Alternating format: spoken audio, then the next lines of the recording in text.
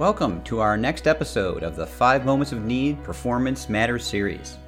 This is Bob Mosier, one of the many co-hosts you'll meet throughout this series.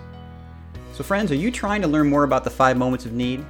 Maybe how to design for them, implement for them, measure them, and even sell them as an approach to your enterprise. Well, in the Performance Matters series, we will help you better understand the theory and best practices behind this powerful methodology, and offer proven ways to put the 5 moments of need into practice. Welcome again, friends, to another episode of the 5 Moments of Need Performance Matters. We are again honored to have our co-host, Dr. Con Gottfredson, with us. And today, we are in the Strategy Matters section and discussing this issue of the relationship of how 5 moments of need can help us with workflow learning and all the buzz around that. Welcome, Con. Thanks, Bob. Good to be here. So let's get right at this again, my friend. Let's start with sort of a broad macro for a bit, can we? So there's this 70-20-10 thing out there, which our industry is embracing, understandably. The numbers are enticing. Super simple way to explain to our consumers that learning's not just formal all the time, so totally get that.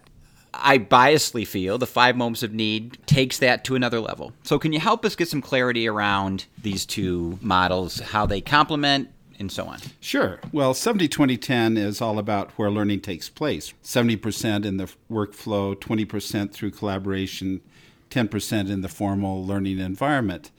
That's where it takes place. And depending upon the circumstances, those numbers can vary. But the 5 moments really is all about operationalizing those places. And so many organizations will say, we want to do the 70-20-10. How? And so when you bring the 5 moments to bear, the moments of apply, solve, change, learn new, learn more, and you're building a solution around that, that takes us into the workflow with some very operational ways in which we can systematically encourage workflow learning, systematically encourage collaboration. Collaboration is powerful, as we'll talk about at the moment of solve. So 70-20-10 is about where learning takes place. The 5 moments, how to operationalize it. So let's get to operationalizing. So help us understand how you feel or see organizations using these two models. Well, L&D leaders are using both of them to really justify and making a case for workflow learning, right? And that's great. However you go about it, we want to shift from this very narrow view of the 10% to the bigger picture. So I appreciate anything that we can find that will allow us to shift that conversation. But the 5 moments describes the context under which learners must learn, what drives them to engage in learning. These drivers are relevant to what's going on in the workflow at any given moment and how their learners are able to react to the challenges of work. And that's very important as we begin to prescriptively design and develop a workflow learning solution. Well, let me throw a little curveball at you for a second. Okay. Because there's a term we're throwing around a lot that I would love your perspective on, and we're using workflow learning. I love it. In our work, Con, in the earlier years, we tried to sell performance support. We went out with that, and frankly, it fell flat on a lot of folks, especially learners. A buyer didn't care about performance support. That's our deliverable. And even in the learning world, performance support, candidly, I don't think it's fair, but like anything, it's kind of dated, frankly, in a lot of, and people immediately think of job aids, fairly or not, right? And I totally get legacy. If I've learned anything in my career, branding, we are not good at branding in our industry. We're going to talk about, we're going to have a podcast on vocabulary and issues around that in our industry. That's a whole other discussion. But so here we are throwing out yet another term. And I like it because when I use workflow learning with a buyer, give me a manager that doesn't want their people to workflow learning. But can you help us understand, be the guy to help us define the term? Okay, happy to do that. Well, if you step into workflow learning and define it with the mindset of learning, you're going to fail. Because workflow learning is learning that occurs as people do their job. And there are a lot of misnomers about that. There are. Very dangerous ones. You talk to 10 people about what workflow learning is, and you could get 10 different definitions. And there's my concern. And suppliers are no help in all of that because they're just jumping onto the bandwagon saying, yeah, we do workflow learning. So one of the real challenges that we face right now in the world of workflow learning is this idea that if you have micro-learning, you have workflow learning. Nothing could be further from the truth. Micro-learning is one piece, but it's the piece that helps us accommodate the moment of learn new and learn more. In the workflow, if you have a little micro-learning or learning burst that is going to help you in the workflow, great. But true workflow learning is learning that occurs as I do my job. And it's learning that occurs without me stopping my work to learn. The minute I stop my work to learn, I'm back in the formal side of things because I still have to transfer whatever it is that I've learned in that micro-learning piece to my work. Whereas if you have a performance support infrastructure in place, like a digital job coach, an EPSS, and it's guiding me as I actually do my work, I am learning. So workflow learning has three flavors. Workflow learning is all about the consolidation of skills, the enhancing and increasing of skills that I started to learn about in a formal learning setting. I leave there and I transition with performance support helping me into my workflow, and I'm continuously growing and developing. That's workflow learning. Micro-learning is workflow learning. When I have to pause in my job and actually learn something in a very focused way, that's workflow learning.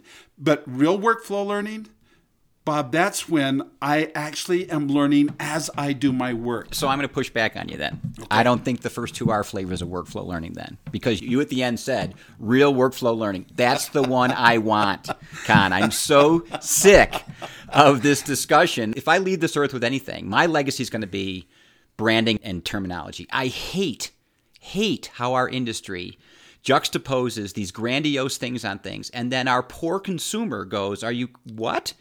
So I want to pivot on two words you used and see if you're okay with it. There's a big difference between while versus in. Yes. That Huge. Right? That is Huge. the pivot. The micro-learning while, in, the throw a learning burst in, the launching my LMS in the workflow. That is not workflow learning by, I think, the definition you're going to. True workflow learning is as while. you do your job. It's Yep. while, Yep. right? And that, but I think there's huge implications for our audience and for our industry, because that designing for that is very different than designing stuff that you make accessible in the workflow. That's very different, right? Absolutely, absolutely. And because you may be learning, pausing your work to learn in the workflow, and so it's close. It's more contextual. That's good. But I still have to go through the transfer. Yes. Whereas if I'm learning as I do my job, there's no transfer. It's there. And friends, I'm in the flow. So listen to this. This is a big deal. So we can, because for so long, this is where LMS has failed. We said JIT, because just in time, accessibility did not imply relevance. So just making things available in the workflow is not workflow learning. While I am learning, the sweet spot of it all is I don't even realize I'm doing it. So, and that's hard. But where we're going, I think, in this 5 moments of need discipline is designing that while I'm working, not in the workflow, because I can throw anything in the workflow, but I have to cognitively step away often to transfer. You're talking about I am in the process of managing people, making the sale, dealing with a disgruntled customer online.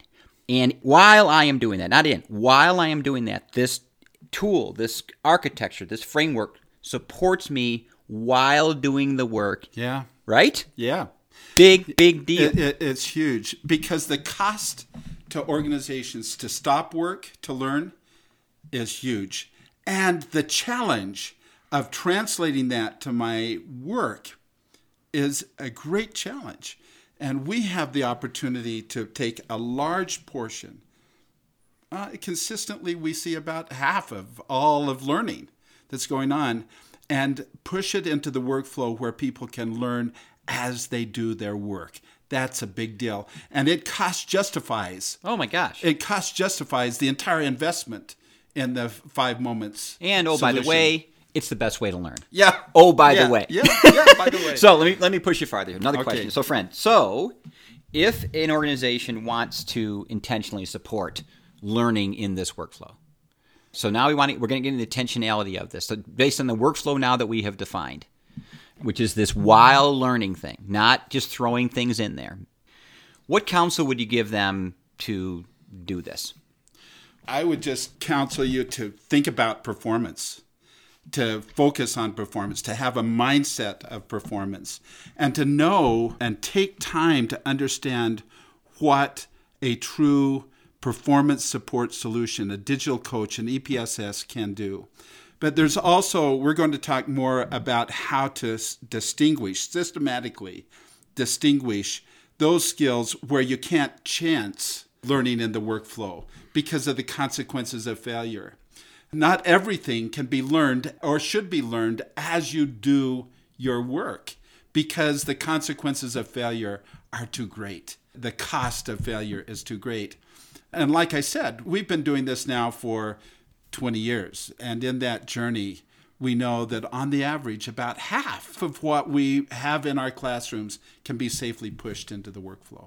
So let's clear up some clutter here. Okay. And although, again, we're going to have an episode on this very topic in a bit, but help me with this micro-learning thing.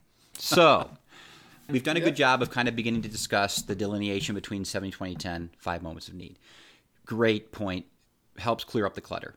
I think another disruptive conversation in our industry right now is this micro-learning thing. Can you help me understand what role does micro-learning play when it comes to workflow learning? Yeah, well, I'm not against making micro-learning available in the workflow.